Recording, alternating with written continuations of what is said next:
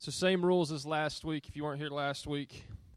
If at any point during this service you feel like the Holy Spirit, God is telling you something, putting a thought, a verse, a concept, an idea in your mind, very healthy discipline, write it down, all right? Even if it's just passing, all right? You can pray through it for the rest of the week. You can look to it, okay? But don't get distracted. Don't let the enemy take something from you this morning. Don't let your sinful nature reason your way out of something this morning. If you get a passing thought that you feel like might be God directing you, just write it down this morning as we keep going, okay? Because there's a lot of times I feel like God's given me, or the person up here, God's given me a message, but God's telling you something that I'm not even aware of.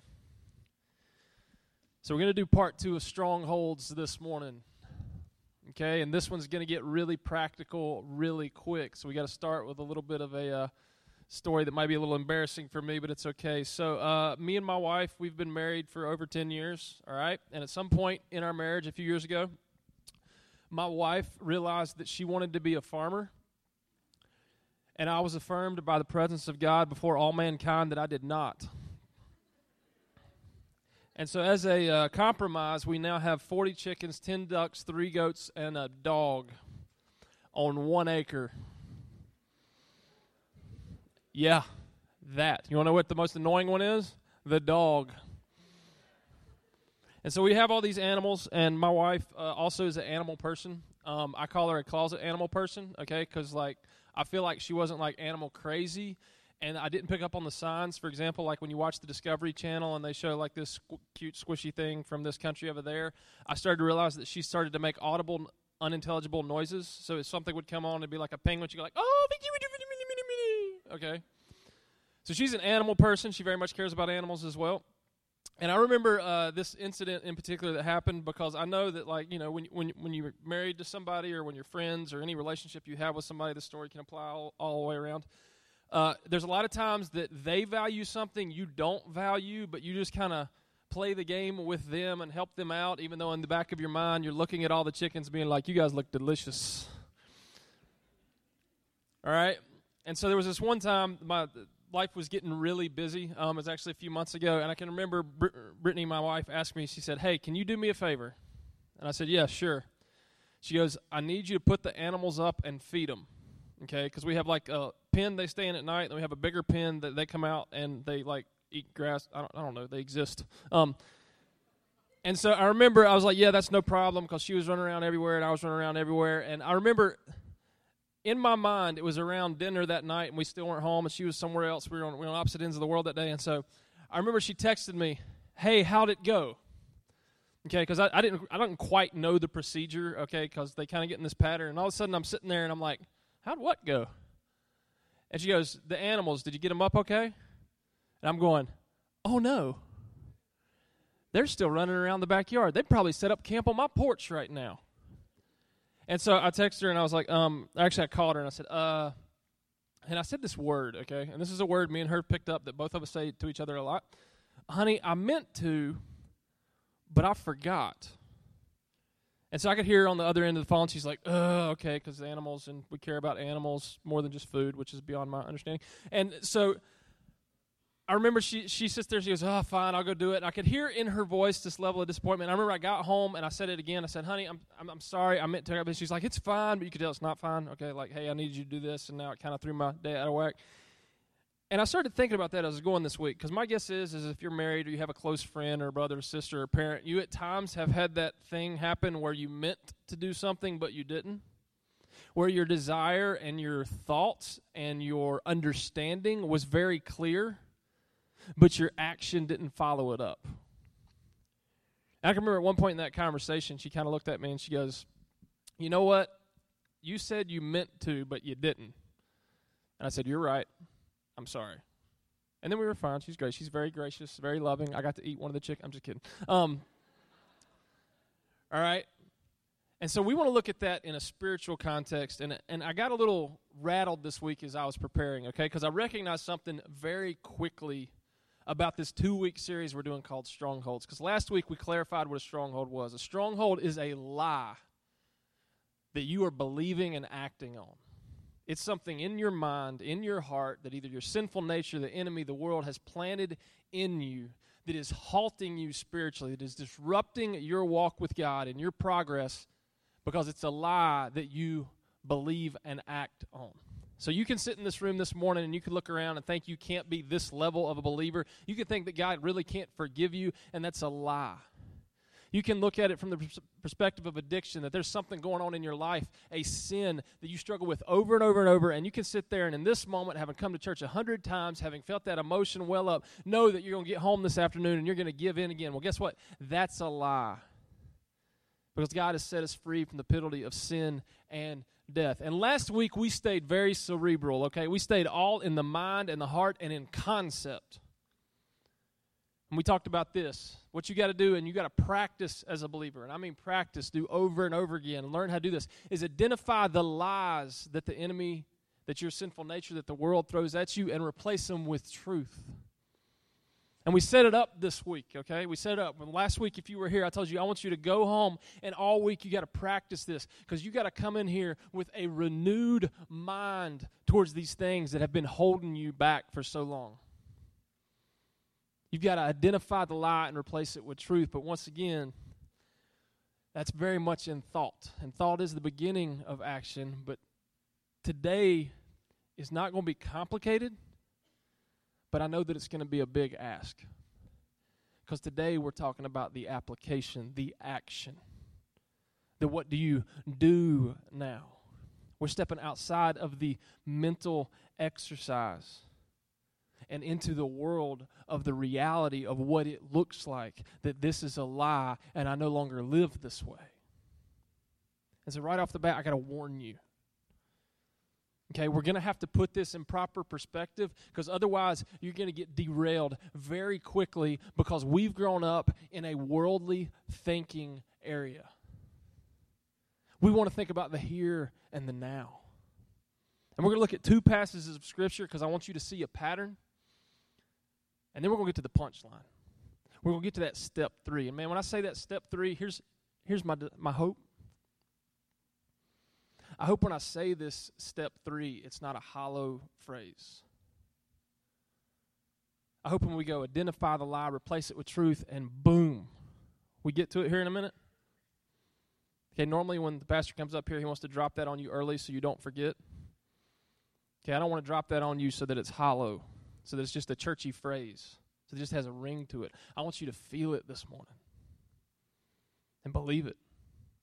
Because when we get to the practical of the step you need to take in your faith, the enemy's going to make up every worldly excuse that is a lie of why you can't. You're not that type of person. They wouldn't understand. I can't talk to them. I can't do that. I don't have time. I wasn't raised that way. Whatever it is. Man, we want to move forward in our faith. We're done with these strongholds. So let's set this third truth up. We're going to be in Luke chapter 5, starting in verse 12. And we're going to look at two stories where Jesus performs what we would call a miracle. Okay, where he heals two people. And the first one is verse 12. While he was in one of the cities, he being Jesus, there came a man full of leprosy. And when he saw Jesus, he fell on his face and begged him, Lord, if you will, can you make me clean? And Jesus stretched out his hand and touched him, saying, I will be clean. And immediately the leprosy left. And he charged him to tell no one, but to go and show himself to the priests and make an offering for your cleansing, as Moses commanded, for a proof to them. So we read through this, and we encounter a ton of stories like this in Matthew, Mark, Luke, and John, where somebody is physically not well, mentally not well. Okay, they're lame, they're blind, there's some type of demon possession thing going on. We encounter all of these that Jesus encounters, and he says something, and all of a sudden, boom, they're cured. That's not the story. Understand what's happening here, okay? This man who has leprosy, and let's just clarify and understand what this is, okay? Basically, leprosy was a general term for skin diseases, all right? And in this culture, if you had some type of visual skin disease, you were no longer clean, you were unclean, and the reason you had this disease in the first place was because of your sin. See, that's something that we don't understand in this context, because we say all the time that Jesus died on the cross for our sins. So we don't understand sometimes that when we're talking about this leper who comes in, or this guy who's paralyzed we're getting ready to get to in a minute. that the way culture views these people is you deserve it because of something you or your family did. They're not even allowed to walk into, if we're going to contextualize it today, to walk into the church. They can't go to the temple.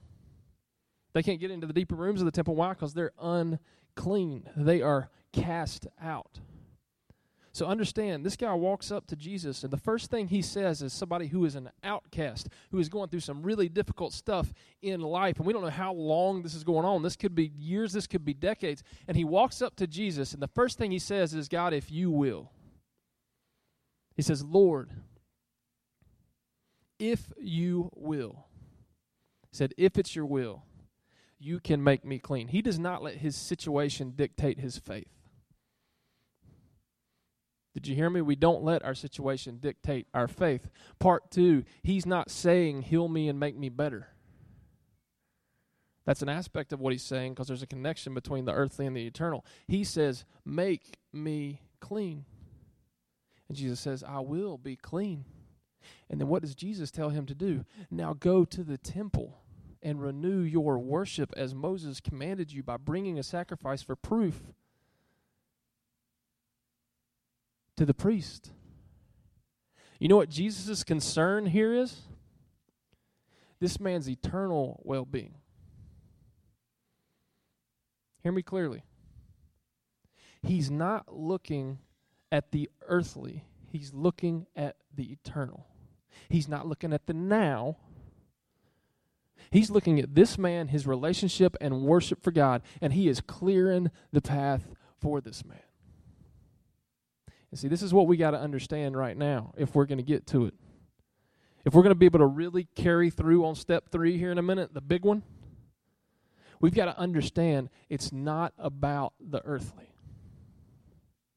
This life is fleeting. Can I just tell you something about every person in Scripture that Jesus healed or brought back from the dead? They died later. Let's just be clear. Lazarus, come forth. Or if you have the King James Version, Lazarus, come forth. It's much more authoritative. Lazarus comes forth. You know what happens to Lazarus later? He dies. This life is temporary. Okay, think about that within the church. Do you know why we have disaster reliefs and shoeboxes and all of these things that we have that we call serving, volunteering, going?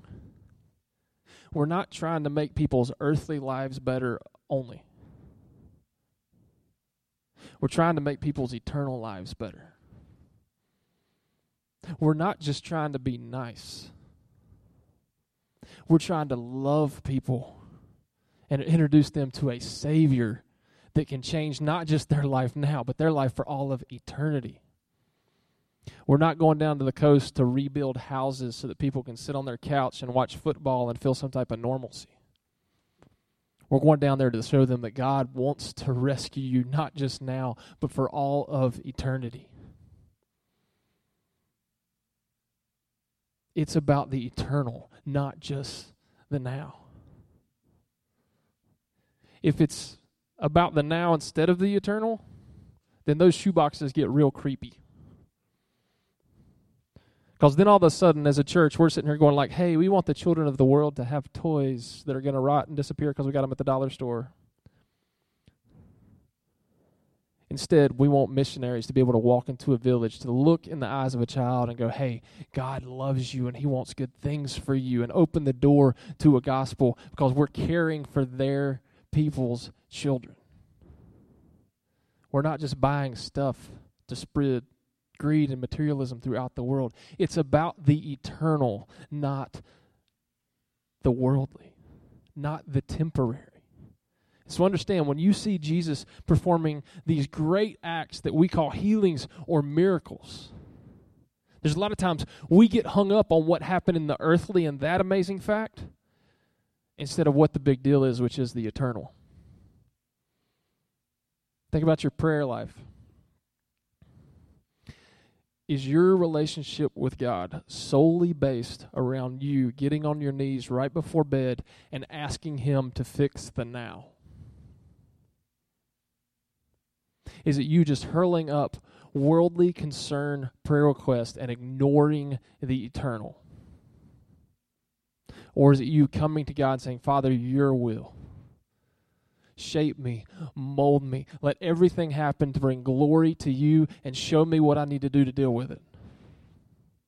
I'm not saying we don't ask God about the earthly things. He cares about those. That's why these things change. That's why he's miraculous. That's why he heals these people. It's because he's giving them imagery into the eternal.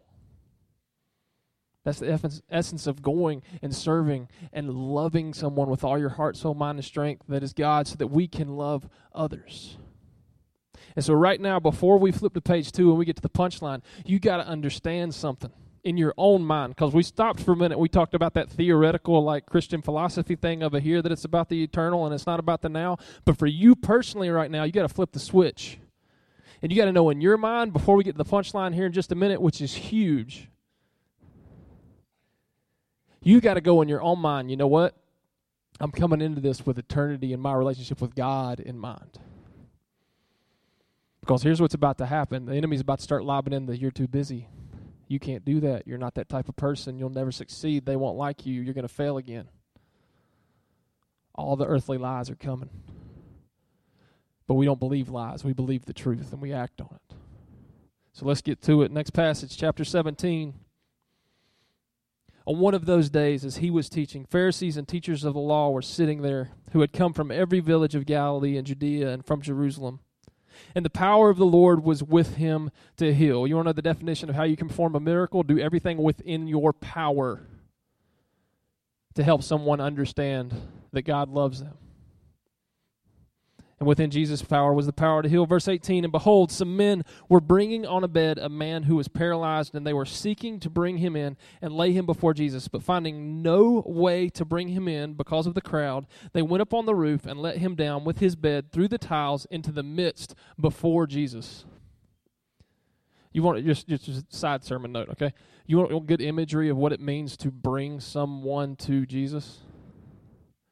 Look at these guys carrying this guy. First, they have to carry him a long way, maybe possibly even drag him.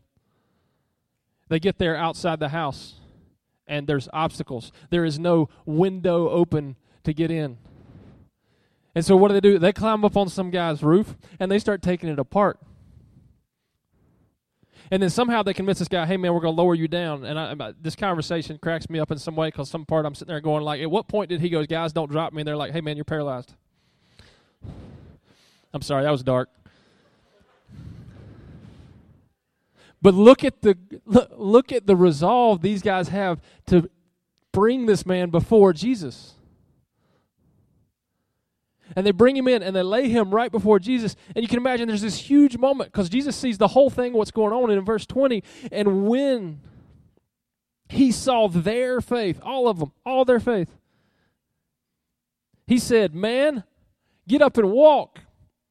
It's not what he said. Wait a minute, isn't that why they brought him here? Time out. It told us earlier he's paralyzed and these guys drug him. They went through all this effort and they brought him here and they put him before Jesus. It's so that he can be earthly healed, right?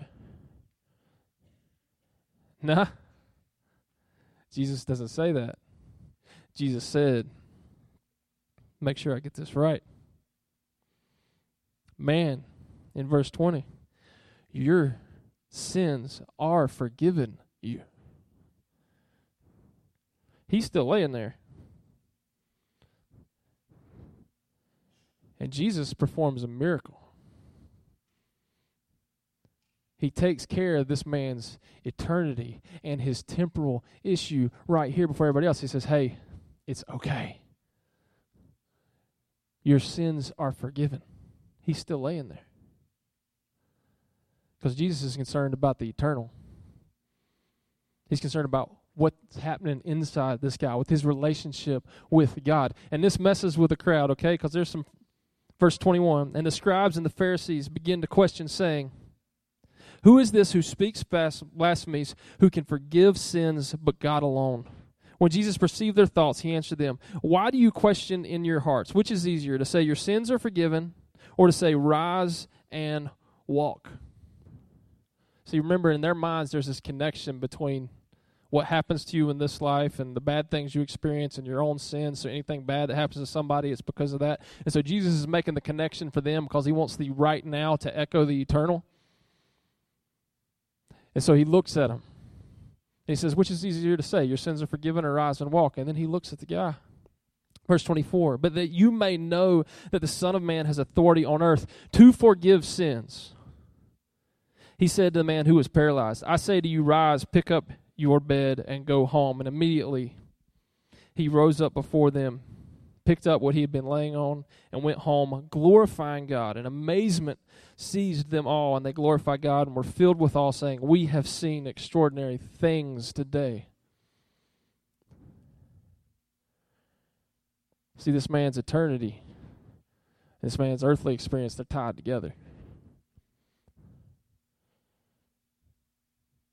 And so Jesus looks down and he says, so that they would know, so that he would glorify God, so that the whole room would be amazed, so that they would know who God is, and he heals this man physically. He takes care of the earthly for the sake of the eternal. And so when we're talking about strongholds, when we're talking about those things in your life you need to be healed from, those things you no longer need to be paralyzed by, here's the reality. Jesus has already told you, rise, pick up your mat, and walk. Okay, let me put this another way. There's all these things and all these lies that the enemy tells you, that he speaks into your mind, that we've had to mentally practice the last few weeks of identifying that's a lie and replace it with truth. So what's step 3? Why don't you start living like you're healed? You with me? Understand. All those lies, they're lies. If you trust Jesus Christ as your Savior and you have a personal relationship with him, then all this garbage the world and the enemy tries to throw at you, that tells you you can't, that tells me you're going to fail, that tells you you're not welcome, he's already died on the cross and won that battle. Think about it like this. What if Jesus looks down at this guy on the mat and says, rise, pick up your mat, walk, go home, and that guy goes, raises his hand even. Excuse me, I'm paralyzed. What if the guy gets up and he walks around the room and it's like this huge emotional experience? He's like, whoa, I can walk. That's cool. And then he lays back down and he goes, hey, I'm still paralyzed. Can you go get me out of here? What if this guy goes home for a couple of weeks and he's walking around and one day he just suddenly like the weight, like the shadow comes back, the lie comes back into his mind that, hey, wait, how are you doing this? How are you walking around like this? And he goes back and he lays down on his bed, and then like a family or friend come by later and hey man, what you doing? And he goes, oh, I'm paralyzed. They're like, no, you're not.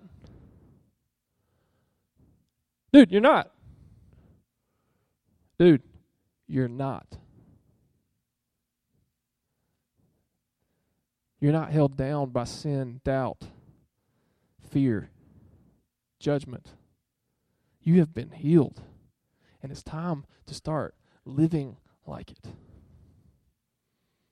We're in dangerous territory right now, okay? Because we talked about the motivation, all right? We've talked about the comprehension. The reality is that all this stuff, all this darkness that holds you back, it's gone. Sin and death have already been overcome. And so when we get to this practical right now, that you've identified the lie, you've replaced it with truth, and now you need to act on it. It doesn't get difficult. It's not complicated. I didn't say it was easy. But it's not complicated. And if we have the eternal in mind, it can become easy. So let's look at these strongholds that we've had the last few weeks that we've been talking through. You're sitting in this room and you're going like, I can't be this level of a Christian, which is not a real thing, but it's kind of the way we look at it, okay? I can't be like them. I can't be fully bought in the way that other people are. That's a lie. Because you're a sinner saved by grace just like everybody else in this room. And you know what? Why don't you start living and acting like you're fully bought in? Well, how do I really start to take my faith seriously? It's pretty basic. Spend time with God, find a group of other believers, get involved in your local church, and begin to pursue God with all your heart, soul, mind, and strength. Okay, just newsflash real quick.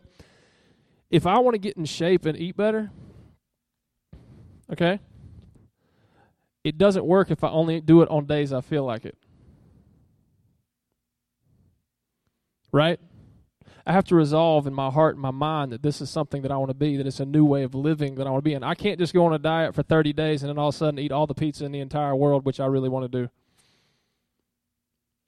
I have to change the way I live. Same thing spiritually. We've identified lies and we've replaced them with the truth. Now it's time to start living like we're healed, to stop laying on the floor, laying on the mat. And so real simply, what do you need to do right now? How do you need to start living like you're healed? You're sitting in this room, you're addicted, you're struggling with that sin, it's coming again. You know you're going to be there this afternoon, you're going to be left alone sometime this week, and the phone or the computer's still going to be there, and in your mind you've already failed because you've done it 1,000 other times. And so the enemy's telling you right now, you're going to fail. What's the point? That's a lie. Get out of here. Jesus died on the cross for my sins. I'm no longer a slave to sin. And yes, I know I've formed some like neural pathways and patterns in my life that I'm going to have to fight against and I'm going to have to get rid of. But you know what? I'm going to live like somebody who was addicted. And I'm going to find somebody who can hold me accountable. I'm going to dive into God's word, and I'm going to have somebody that I have to answer to every day. Because I'm going to live like somebody who is fighting and victorious over addiction and sin. I didn't say temptation would go away. But you've already been healed. This side of eternity, we're going to all have to deal with temptation, so let's stop pretending like we don't. What about those of you that are struggling with loneliness? You feel like you're on an island all by yourself as a believer. You believe the lie that there's nobody you can connect to, and you've tried before. You've been in a group, you've joined a class, you've done this, you've done that, and so you're just sitting here going like, well, that can't be it because I've tried it, it's not going to work. Well, that's a lie. You want to know why? Because God did not intend for you to walk this Christian life alone, and you're literally sitting in a room with hundreds of other believers, and we had 2 other services full of hundreds of other believers this morning that all occupy this same local church and are here to walk through life together. The practical of what that looks like is you find a group. If that doesn't work, you find another one. You find a class. You keep trying again and again. Relationships are not easy, but they are so worth it. We talked about that one last week. The lie the enemy wants you to believe is that because it hasn't worked in the past, because you haven't found those people that you're going to be friends with, okay, and just clarify, okay, church expectation. If your church is larger than 5 people, you can't be best friends with everybody. Once you get to 10, you're looking at seasonal friendships. And maybe out of that, you might have one person that, you know what, looking back on it on my deathbed, that was my guy. And so let's just acknowledge right out of the gate, we're going to go through seasons where we're closer to these people than we are to those people, and that's okay. You're not going to know everybody's name in the room, okay? I'm a name memorization failure. I only know about 4 right now, and most of them are family. So you got to hear me to get those lies out of there that you're not going to connect to this local body of believers. That you're not going to find somebody just because you're going to walk into a class or sit in a group and it's not going to work for a season. It's time to stop living a lie and start living the truth. Get up off the mat and act like you're healed. Do you think for this guy when he got home it was easy? Like, see, that's just it. We get these little blips, okay? So think about the guy who's paralyzed. Let's say he's been paralyzed for the majority of his life. Let's say he was born this way. You know what that means he's never done? He's never apprenticed. He never has had any type of education. He's never had to fix a meal. You know what? He might not be sure how to go to the bathroom. And he's got to go home and figure out how to do all this. And do you think anybody's going to have sympathy on him after the woo of that whole fix is gone? No, eventually about a month from now, all those guys that lowered him through the roofs were like, hey man, you can walk. Why are you asking me for help to do this? Man, can you help me move this? That's not very heavy. He's like, man, I've never used my leg muscles before. He's going to be the oldest apprentice on the block trying to figure out a job. I'm not saying it's easy in an earthly sense. But man, let me tell you something. The joy of the Lord is our strength. And by comparison, when we look back and have seen ourselves grow and what the changes God has made in our lives and the lives of others, it trumps the difficulty you're going to be facing now. So stop living like you're still paralyzed by sin and a stronghold and an idea and a concept. And start living like you're healed. Start living like you're forgiven for your sins and you're no longer a slave to them. Start living like you can forgive others the way God has forgiven you. That means you need to have a conversation. And that's it this morning. I can't guess them all. I told you this last week. This is the Holy Spirit at work in you. A lot of you probably already walked in here this morning going, oh no, it's that again. And I'm not talking about that guy talking instead of Michael. I'm talking about that same sin, that same struggle, that same act of obedience, that same step, that same move that you need to make, but you've been holding out. And man, you can sit over here all day and have those wonderful thought-provoking conversations on the complexity and the idea of it and this is what we should be doing. And we can have these conversations about what people do in Christian culture. What do you need to do? How do you need to start living like you've been healed, rescued, saved? Like this stronghold is no longer true. And don't let the enemy right now tell you you can't do it. You can. Do you know why you can? Because he's already won. Ladies and gentlemen, we're not watching our favorite team play wondering if they're going to win. In very earthly comparison, it's like watching the greatest game ever played where your team wins and you're just watching the highlights knowing we've already won. There's not drama to it. There is victory in it. We have been saved by the grace of Jesus Christ. And so I don't know what God's telling you right now. But here's what I do know.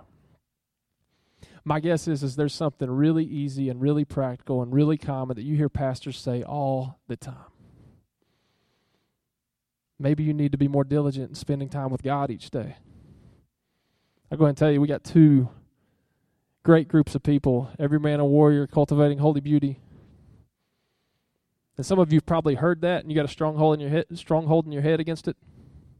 You have a perception of what it is. I'm just going to give you a heads up. Here's what it is. It escorts you into the throne room of God and teaches you the practices, the biblical practices that are true for all time and all eternity, and it's going to make you uncomfortable in a real good way. But some of us got to take that step and quit playing games. Because, hear me, I know you got the lies being lobbed at you right now why you can't. I know you do. Because as I'm sitting up here talking and I'm sorting these through my own head and like God and the enemy sitting there convicting me of like, hey, Matt, you don't even apply this stuff, you sinner. I'm having to answer back with truth and think in my own brain of how am I going to live this out as soon as we're done here. And I'm going to have to go talk to somebody. And that's one of the biggest things I can recommend to you, okay? Our invitation team is going to be down front right here. Man, if you know what that action is and you've known for a while or you just phone now, just tell one of them. Let them pray with you. Let them know that somebody's praying for you this week.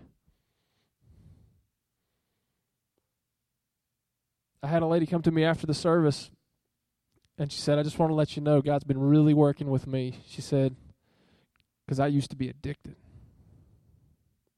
I told her, I said, look, I'm going to pray with you right now, and I need you to know something. The lies are coming, and you need to know I'm praying for you this week. You need the holy God that's already won this is on your side this week. So what do you need to do? The band's going to come back up. Invitation team's going to be down front, and during this time, talk to God. But I'll strongly encourage you, if you have another thing you've written down, you got another lie that's popped up, you got another truth you've realized, or you have an action you need to take to start living like you're healed so you can get up off the ground and no longer be a victim of false strongholds. Just tell them. Lean over to your spouse and just tell them. Find somebody in the room and talk to them. text somebody just like we did last week. Don't leave here this morning with it still sitting there. I'm going to pray this morning, so let's pray.